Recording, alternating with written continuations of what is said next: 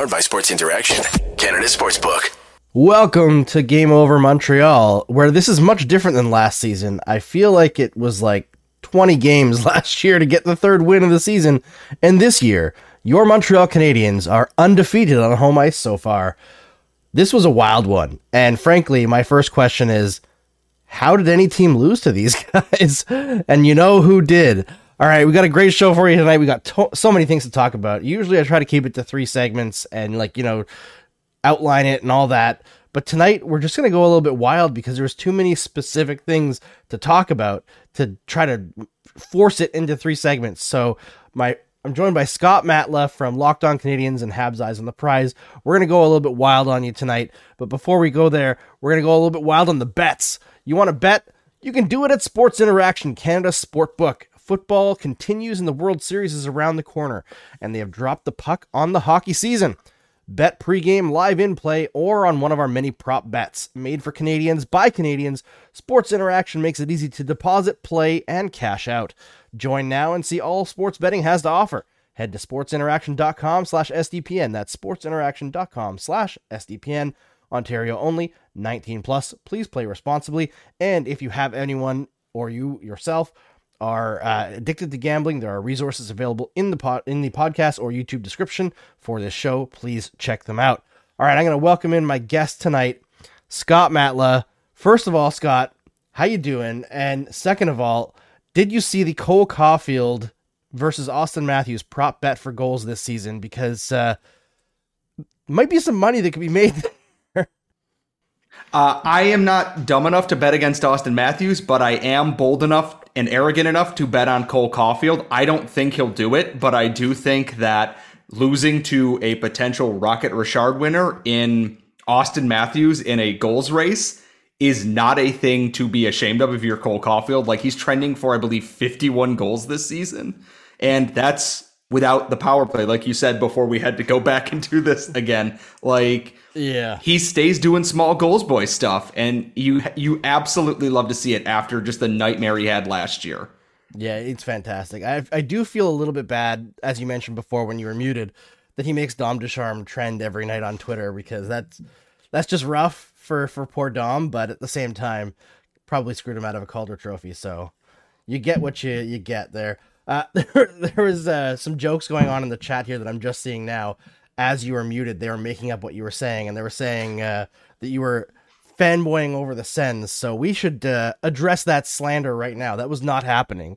Obviously, we were talking about Cole Caulfield. All right. Obviously, Cole scored tonight. Pretty much expected. I feel like there's not much that we even need to talk about with him, though, because he does the same amazing things pretty much every game. Him and Suzuki are like sharks out there. They snatch those loose pucks. They create mistakes on the forecheck. Let's talk about Arber Xhekaj, because he's not going to the American Hockey League this year, Scott. I thought about it. You know, Matheson's going to come back. Edmondson probably come back at one point, push him down the lineup. But there's going to be other injuries. I don't think he's going to go to the American Hockey League. The only reason I can see them sending him down for any reason is just to make some temporary cap things work. He's going to stay with the team. They're going to paper him down like they did to start this season. What he did tonight was, to kind of pull back how I do the videos that I put out on Twitter here, is Justin, who is in, I believe, New Brunswick, is ahead of me on the stream, and he just goes, "Oh my, oh no." And I think to myself, Xhekaj bit off more than he can chew in this fight. And then the gloves come off, and I watched him assault a man on ice and then celebrate. Zach Kassian's a tough dude, and Arber Xhekaj threw him around like he was a child out there. And how does that not scare people at this point? He was a scary dude in the OHL, and he made his name in the rookie tournament in Buffalo here. And then he has come out and he took on one of the toughest dudes in the league. You can think what you want about Zach Kassian, and that's entirely fair. And he beat him so hard and threw him around so hard that one of Cassian's fingers was like crooked afterwards. And the best part is he's got upside. He's not just tough dude anymore. He can skate, he can shoot, he can kill penalties if he's not in the box. I've become so much more impressed with him in the last 6 months than I thought I ever would be from when he signed his entry-level contract last year. Yeah, it's when I heard about him, I guess last year or late in the season, I was like, I don't think, like, just some fighter. People get excited because he's a physical guy. Now seeing him game in and game out, there's a player there, and that player is extraordinarily scary, Scott. I don't know if you saw the TikTok that went around the Canadiens posted with his giant ass hands. Oh my God. And I don't know why they had to make it sexual with that sound that they were using, but I mean, I know why, because it sells. But that man, don't mess with him. I think he just sent a message across the entire NHL because, as you mentioned, Kassian is not somebody to be trifled with, right? Like, he's not some small guy. He is, like, there was a Sabres media guy who was saying, like, Zach Kassian is basically a bear in human form. And to see him get tossed around like, that is message sending. And like, here's the thing is, to our Sens fans, and I know there are plenty of you who are wonderful, good people who thought Scott Sabrin might be that guy. Maybe Brady Tkachuk could be that guy. Are you really sure at this point that you want to open that door? This dude worked at Costco in the height of the pandemic for COVID. He's dealt with far scarier people than Brady Tkachuk and Scott Sabrin. Like, Zach Kassian, like you said, bear in human form, ragdolled him. And the fact that he can do that while still being a positive presence, you know, going the other way with the puck and everything else is great. And including that is he's backing up Slavkovsky after that first goal tonight because he ran the dude who tried to hit Slavkovsky, which set up that goal. And they're both screaming obscenities at Josh Brown afterwards. This game had so many moments that, like, if we were to talk about all of them, this would be like a 3-part episode for you guys. Seriously, we'd be here until the middle of the night. Like, there's so much to go over, and like, Xhekaj, man, he just keeps impressing me. Like, I thought he had a bit of an off game for him for what he's done so far against the Penguins, but I don't know if it was an off game for him so much as everybody else raised their game to a significant level. And he was just, like, still good. So that kind of stood out as him not being great. But tonight, I thought, again, like, great. Love the play to set up the Slav goal because you love to see a guy stick up for his teammates. And let's transition right into Slav because can't not talk about that. But before we do, got to tell everybody, if you're here, there's tons of people here watching the show. Make sure you like the video. It helps it spread. Make sure you share this to all your socials because, you know, we got to get a lot of people in here. It's a hype day. They just scored a pile of goals, amazing goals. This team's looking fun as hell this year. Caulfield's a wagon. Slavkovsky's getting it done now. Let's get this going, and then we'll talk about Slavkovsky. So, Slav, obviously, this was, you could see things starting to like come together for him the last 2 games or so, especially in the Penguins game. He finally gets his first real good open chance in the slot without Mike Hoffman poke checking him, and he buries it. Heavy shot. Like every scouting report that they had talked about with this is that Juraj Slavkovsky, big, heavy, physical guy, and we've seen him do a lot of the things that led up to this goal without the finish to it. The long reach, poking the puck free to keep a play going, circling back and trying to improve his shooting at lane. And then he just finally was able to get that full shot off. He reminded me a little bit of Yoel Armia, and I mean this as a compliment, in that he's got that heavy shot that beats goalies because it's so powerful, but it's like trying to get a heavy duty truck in gear. Once it's going, but you got to get it there. And my favorite part of this is he scores and he celebrates, he grabs the crest, celebrates, and then turns around, looks at Josh Brown. He's got the rocket, the crazy eyes there, and he is screaming like a possessed man at him, and then screams F off at him. And then out of nowhere, Arbor Xhekaj appears behind him to also scream F off at Josh Brown. And then they skate off to the ice, and he's on the bench smiling, and Gallagher's like, you got to wave at the crowd. And he just does like the weird, like, royal wave to everybody, and then just goes back to doing what he does. It's hard to not love what this kid can do. And yeah, far from a finished product, but you see the steps and the building blocks for what he's a giant child can do. Yeah. It's fantastic.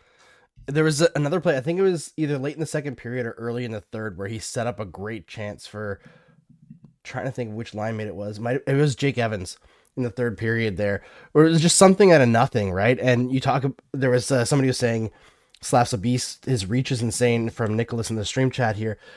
Absolutely. And that reach, the fact that he's able to stick handle with his stick so far from his body, I think is very impressive.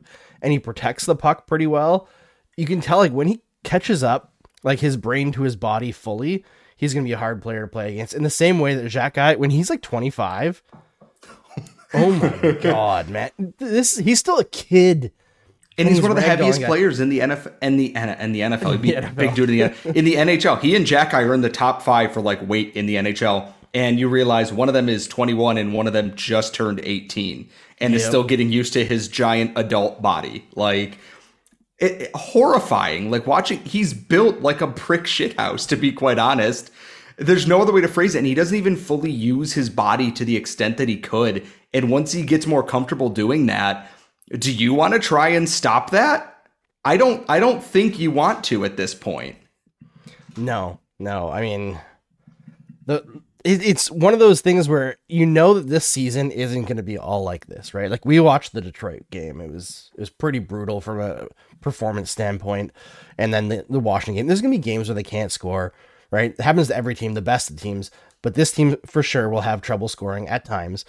But you can see the foundations being laid, and I think that's why the fan base is so hyped up. Like, you can tell, yes, people want Connor Bedard, because why the hell would you not want Connor Bedard? But people aren't as focused on that right now. They're actually focused on a season where they know the team is not going to make the playoffs, on how much fun this team is to watch. And I'm not sure I've ever seen a team in this position where fans are engaged in that way, because even I'm like, the closest I can think of is the Ottawa Senators of the last couple of years. But in those years, the Senators thought they were like there already, right? Like, last year they expected to make the playoffs. The rebuild is over, he said, before being fired. No, he wasn't fired. He's allowed to do his job now. Anyways, like, the rebuild is over. He got to fire someone else. Yes. The other Pierre. One of the Pierres got fired at some point. It's fine. But that's a good point, is that I look at this, even when the games aren't going well, like the Detroit game was not good, but then I saw them kind of come on later and I saw opportunities that it's like, they're just not there yet, which is fine. The expectation isn't for them to be there yet. The game against the Leafs, and I know that they just won in overtime, whatever, fine. This is the Habs game over show. You see all the things. You see good counterattacking. You see intuitive, breakouts and everything that we didn't see last year. Even when St. Louis got here, he had to, work on uncoaching what had happened before and from previous regimes of coaches before that. And now they're not going to win every game. They already can't do that. And they're not going to have games like this every night. But it's so fun to watch them, at least, even if they're losing, they're playing well in most circumstances. Yeah, they might get shelled a little bit, but the defense is 4 rookies, David Savard and Chris Weidman. You can't expect a lot out of that. The third most tenured guy on there is Jordan Harris, who I think has a dozen NHL games now. The expectations are where they need to be, and fans are happy and excited with that. Yeah, I mean, they have something to look forward to. And one of the things that I've been keeping on pushing back on this year in these shows is, like, yes, the defense core is not amazing. As great as Caden Gooley is, he's probably not a number 1 defenseman right this moment, right? David Savard is absolutely not a top pairing defenseman. I think that Kovacevic and Harris have been doing an admirable job as a second pair, but right now, is that a good second pair in the NHL? Probably not. But what this team has that last year's team did not is promise, because Harris is going to improve through the year, and he looks great already. Kovacevic, probably the same thing. Gooley, probably the same thing. Xhekaj, right? Like, all these guys have promise. You're looking at the progression. You're looking at how exciting the plays that they make are. It's not watching a bunch of older guys who all do the same thing. Like, no offense to the guys, but like, it's not Sherratt, Savard, and Edmondson all playing the exact same way, and Petrie trying his best to climb out of it, but trying to clear the puck off of an opposing player's face and it going in the net. And that's the thing, is it's like, yeah, there's still an older part of the offensive core there. Like, Yeah, Doc's here. Yes, Nick Suzuki is Nick Suzuki, and Cole Caulfield is great, and Slavkovsky is great. But I look at some of the veterans on there who are playing like they've not played in Montreal or elsewhere for a while. Sean Monahan looks like an entirely new player now that his hips aren't imploded into dust and he can actually, skate properly. Same with Brendan Gallagher, who looks like a revitalized player. And they might not be here to reap all the benefits of whenever this rebuild ends, but watching them not look like they're in pain trying to just make day-to-day plays and everything is so much better than watching everyone struggle. And on defense, yeah, Kovacevic is likely a 6-7 defenseman playing above that right now, but he's not playing badly. And I'm intrigued to see what he can become. I'm intrigued to see what Jordan Harris can become. Can Arbor Jacki, channel his intensity into more offensive production like he was able to do at the end of his OHL career there? And then beyond that, Matthias Norlinder looks really good for the Rocket right now. There's promise in all of this that before it was, well, we got to hope one of these guys pans out. Now it's, you have options. You don't have to hope for one guy. You're hoping everyone makes it, but it's not the end of the world if one of them just isn't hitting their ceiling where they used to. Yeah, there's more hits at the ball, right? You've got more at-bats, I guess, in the prospects. You have more guys who can make it. So therefore, missing a couple, it's all right because other guys are going to sorry, not fall through the cracks, but make it through. Comment here from Kay, who's always a fantastic supporter of the show. Both of our shows, Scott, I should mention, Locked On Canadiens. Everyone should follow that podcast with you and Laura Saba, two of my best friends in this business and out of it. But she's saying that Gooley's numbers once again look terrible. I'm guessing she means like the advanced numbers. They're going to look terrible. First of all, playing way above his head, first line or first pairing minutes as a 20-year-old, also playing with David Savard, who never has had good analytics, really. Like, he's had good defensive numbers at times, but that's in isolation, right? The offense always dies on his stick, even though he can make these weird dangles every 5 or 6 games. I honestly think, like, I was talking to Ian Tulloch, and he was asking me about Suzuki and Caulfield because their on-ice numbers are not great this year either. I feel like you just have to throw it out this year because that's not what they're focused on, right? And Suzuki and Caulfield are playing like the top matchup minutes because everyone wants to shut down Caulfield and Suzuki, and there's really no support for them until this game. I believe it was like 7 of the 8 goals that the Canadiens had scored were while those two were making the plays. So it's like no one else was really giving them that offensive support. So they have a lot of offensive pressure to get things done, and they're going to cheat defensively. That's just the way it goes. And the Canadiens are going to get outplayed. So you're looking at guys who are playing against top lines, who are playing in a way that they have to manufacture offense at the expense of defense. And the other thing is, a lot of that impact comes in small sample sizes from one game. That game against the Detroit Red Wings, the Canadiens had like 20% of the expected goals. So yeah, everybody's going to take a hit from that. Like, I think Kovacevic was the highest on the Canadiens in like Corsi before the game, and he's at like 49%. Like, everyone was below 50%, right? So like, don't worry too much about the underlying numbers in that respect this year. Look at what's happening under the surface of that, right? Like, who's getting shots, who's getting scoring chances. Look at the progression of certain players. This team's not going to be good by the underlying numbers.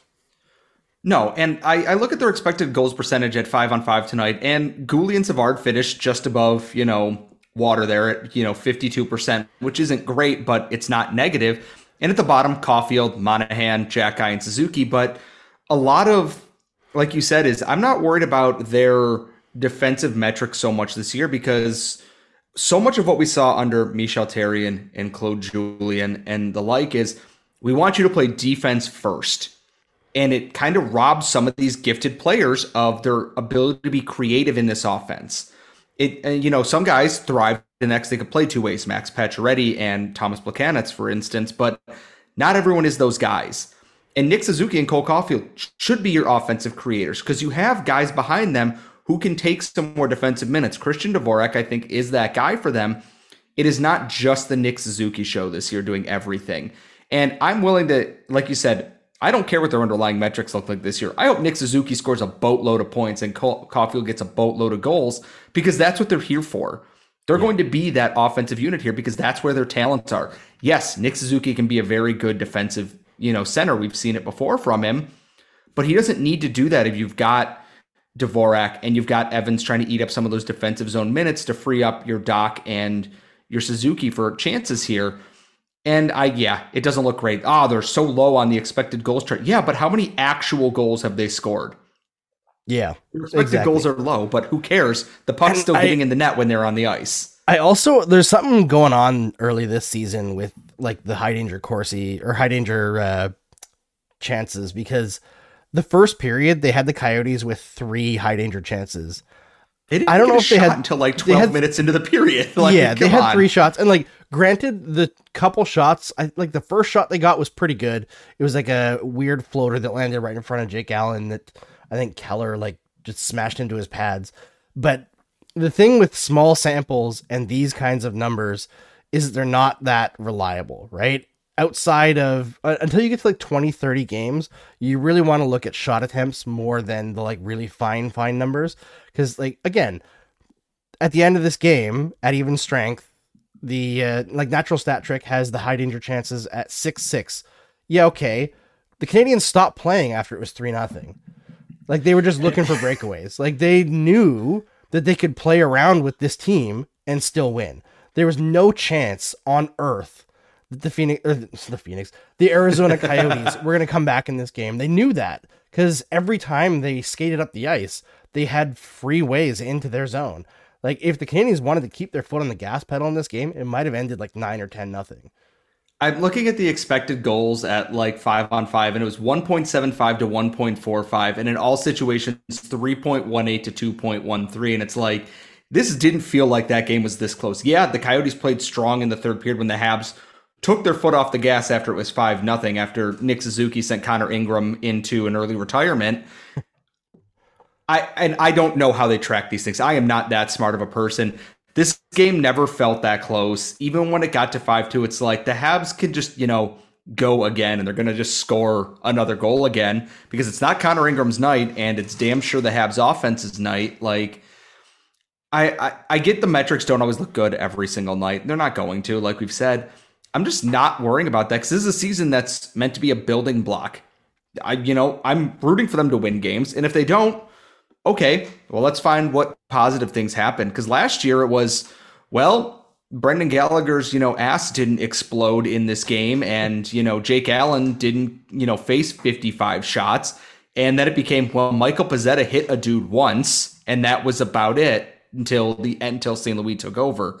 It's just a completely different vibe that even if they lose, I don't care because there's positives from watching Martin St. Louis coach this team across the board right now. Like it's just fun to watch hockey, even if it's not meaningful overall. It's really just fun to sit down and watch it. Well, and the fact is it's meaningful for the future, right? Because we're seeing the things that they're accomplishing for the future every game. And like we're going over this game, and there's things like Brendan Gallagher scored a goal in a way that I'm not sure we've seen him score in 2 years.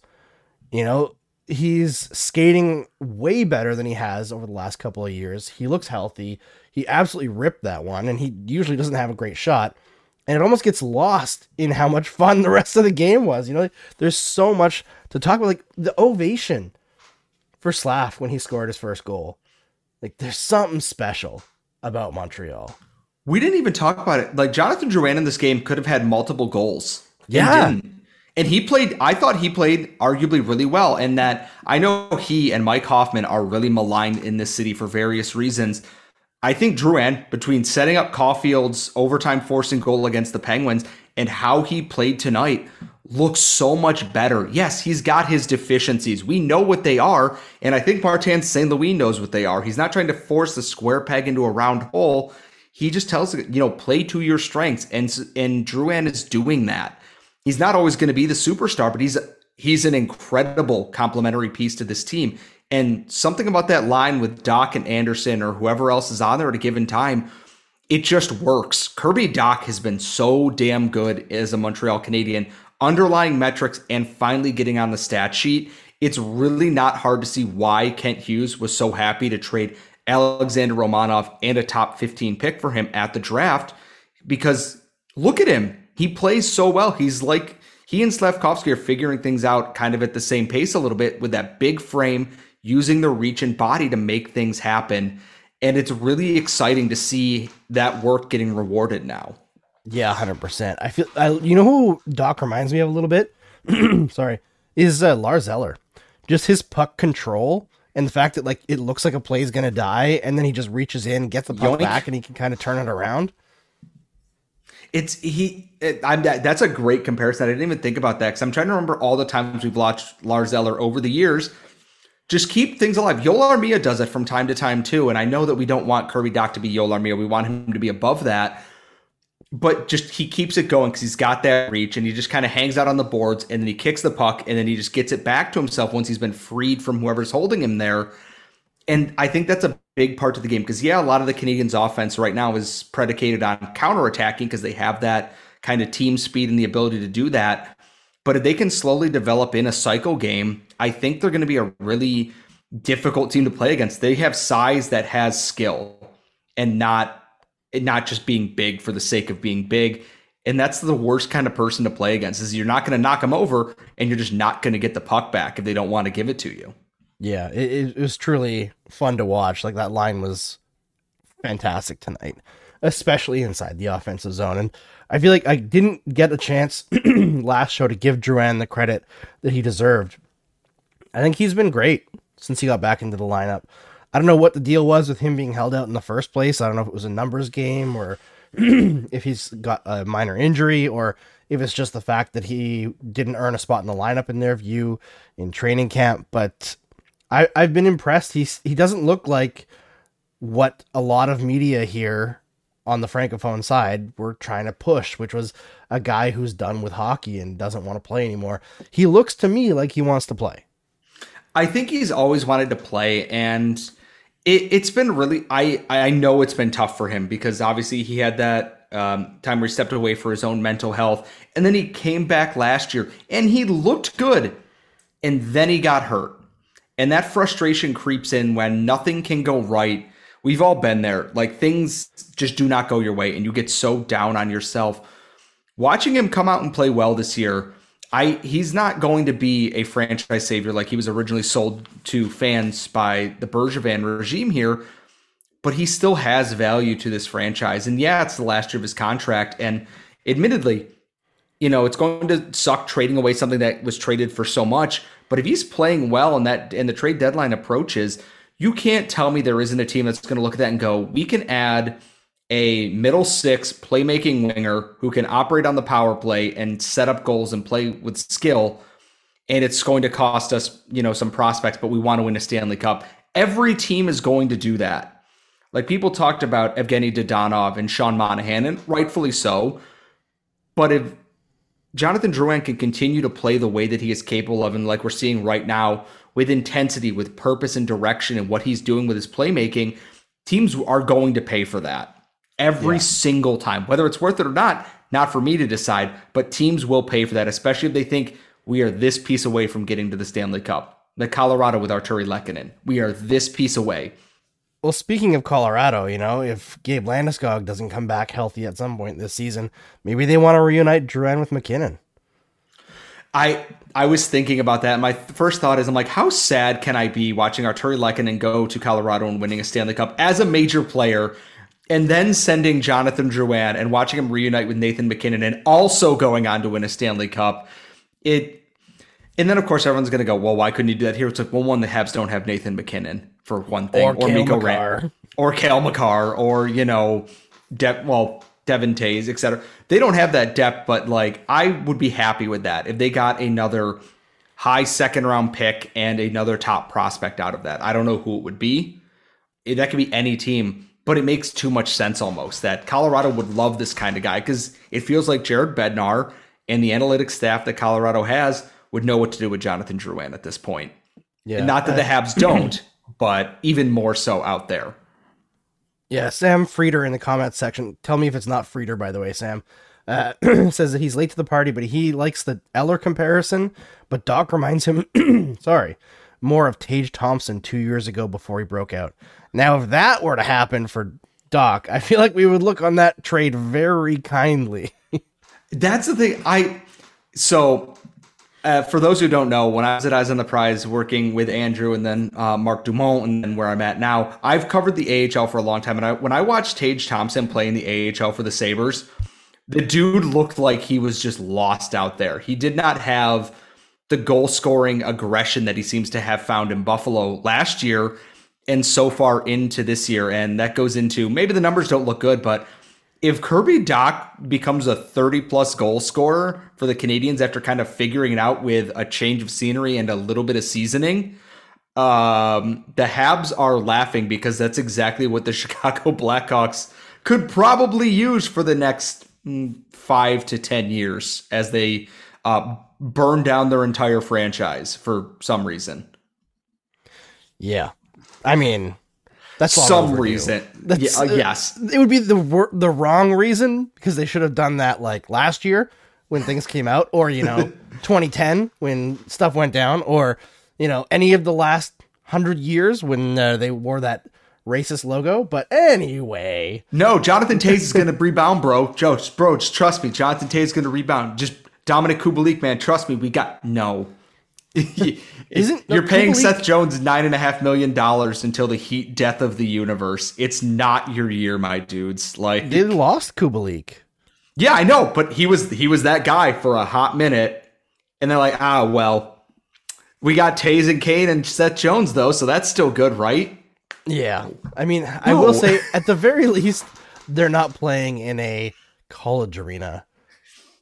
Like, you talk about how bad, I don't remember if it was when you were muted or if it was after, but like how bad the Coyotes were, just awful to watch. Like they are not a real team.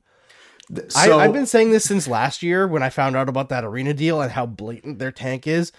And this has nothing to do with the Montreal Canadiens or any other team. I feel like they should be removed from the lottery because it's garbage. Like, if I was an NHL player, and I know you don't actually have any recourse, but if I was a member of the NHLPA and I saw that they were moving to that like 4,000 seat arena and how much money they're going to be losing in concessions, advertising, private boxes, and I just watched as like you're already paying back the NHL in escrow during COVID, and now you have this team that already was losing $30 million a year for the last 25 years is going to move to a joke of an arena like that and lose even more. I would be losing my shit. I'm of two minds here. One, I love college hockey, so like the intimate feeling of the arena is all one thing or another. Like, it is, quite frankly, a joke. It seats 5,000 people, most of whom are going to be at the drunkest university in the United States. So, like, but I want to know what team goes in there and loses first. Because and here's the thing is, Toronto plays them in the next couple weeks. If Toronto loses to the Coyotes twice in October, once in front of 5,000 fans in a college arena, I don't care if Sheldon Keefe is coached an immaculate game and they got scored on because, it hit, Ilya Samsonov in the dick and went in the goal. I don't care. You walk home after that. You're fired. You do not work here anymore. I think it's going to be amazing because it's close quarters and it's going to sound better. But at the same time, you are a professional franchise. There are teams playing in the National League in England and Wales for soccer who will have more fans at their game than you do, and they play on what is basically a parking lot. That's not great. And I want hockey in southern markets to succeed. I am not one of those purists. I want it to thrive in weird places. I want this to work. But at what point do you go, come on? Really? Yeah. Come on. There was a comment in the chat saying Steve was saying on the recent SDP that the Leafs pay for the Coyotes to exist. They do, but here's the thing. They got Austin Matthews out of it, so cry. Yes. Like, you're doing okay with the whole to the Arizona thing. Like, come on. It's okay. I don't want to be mean to Coyotes fans because they have suffered a lot through the scandals of previous owners. About the fans. Right? It's never been about the fans. Y'all deserve so much more than what you are getting in terms of this. It's like, I hope it works out. It's just, I look at this team year after year where it's like, they made that cup that run to the Western Conference Finals in 2012. And since then, it's just been like Shane Doan Appreciation Night where everyone gets elbowed in the head and like nothing else. What have they given you to be excited about since then?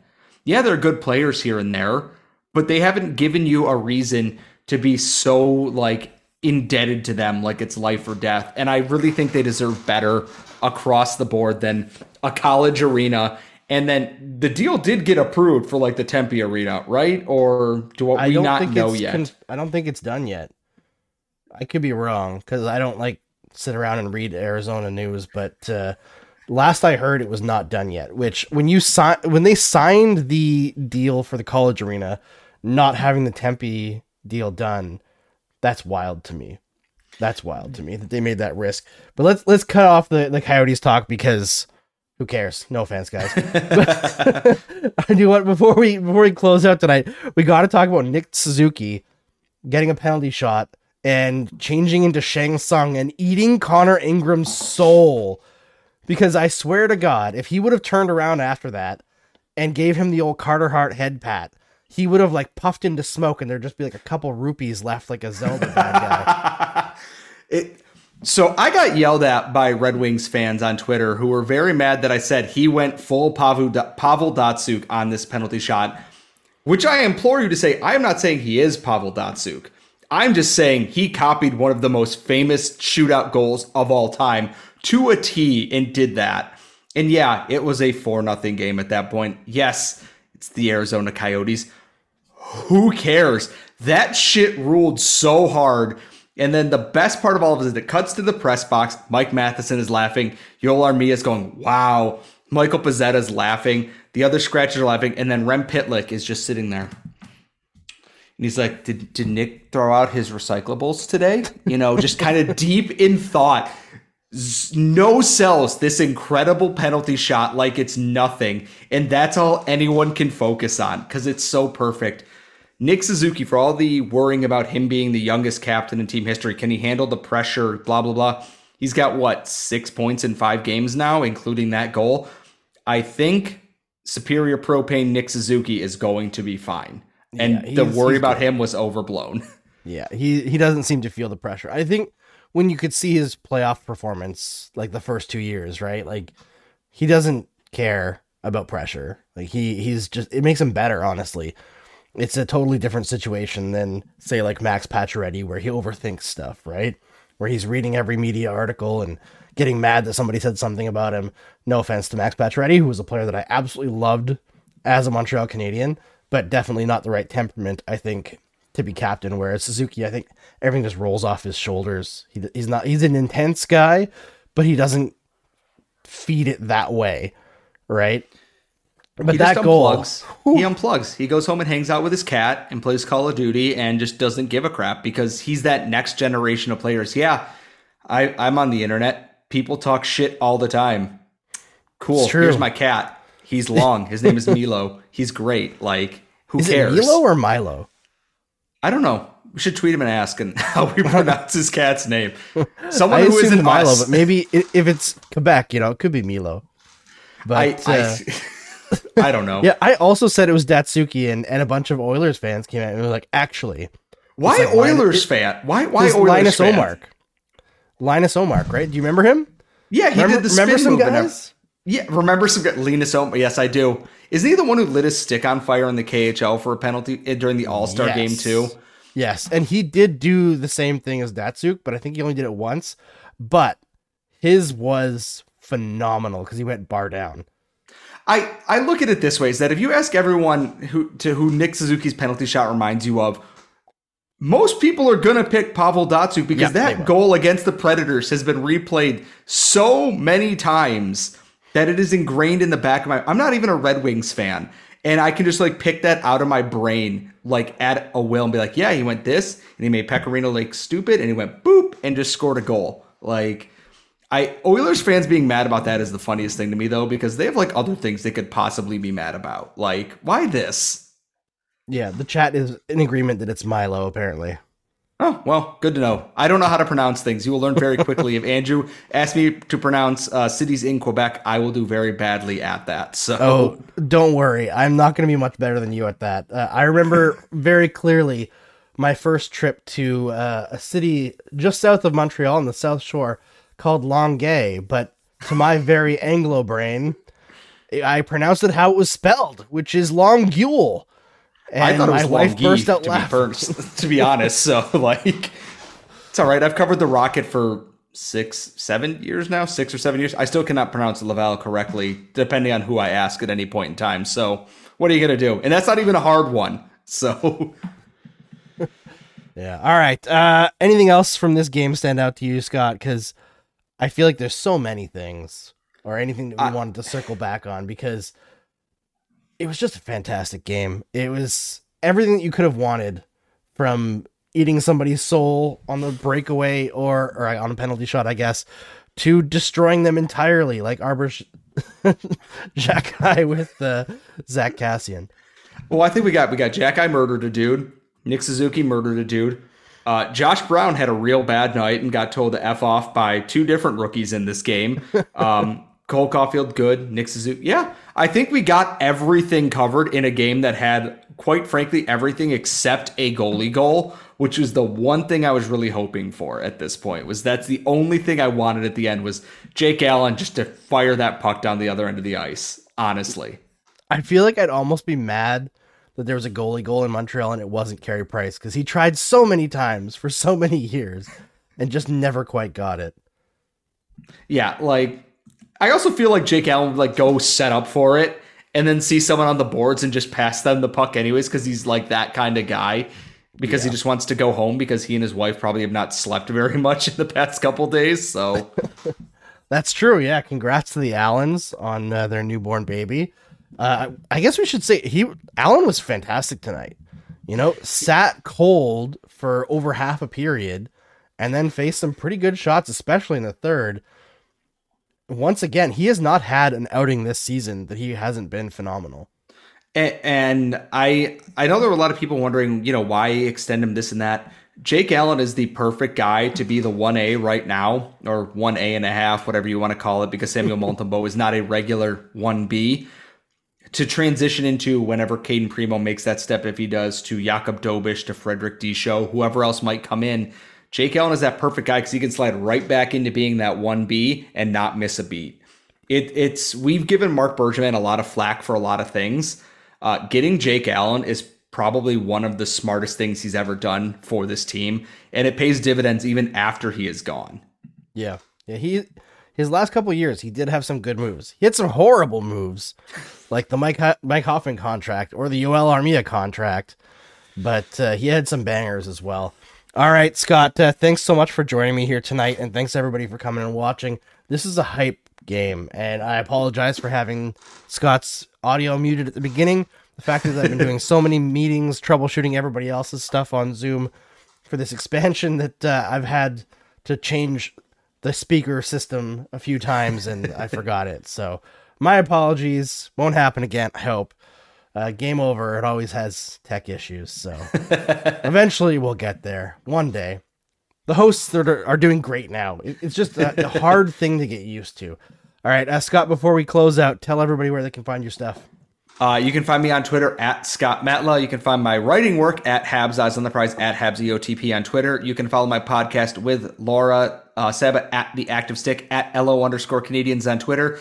She graciously allowed me to come on and record with Andrew while she hosted an episode on her own. So please check that out. I'm sure they are having a delightful time over there as well. So you can find me usually shit posting on Twitter. Do not take it personally. I'm just a bad person. So there you go. All right. And as always, please like this video, subscribe to the YouTube channel, subscribe on our podcast feeds on Spotify, Apple Music, all that garbage. And tell all your friends that are Habs fans about the show, because the more the merrier. We love interacting with you guys in the stream chat. We love hearing your feedback. And if you're a fan of another team, well, especially Canadian teams, we've got game over shows for you. Winnipeg launching soon, and tonight there are 6 streams across the SDPN network. And hey, before you know it, we might be crossing the border. Who knows? No concrete plans yet, but we'll find you. Eventually we'll get all 32. I swear we're going to get all 32 and the NHL is going to expand. Don't do that. But we'll see you again on Saturday evening. Thanks, everybody. See you then.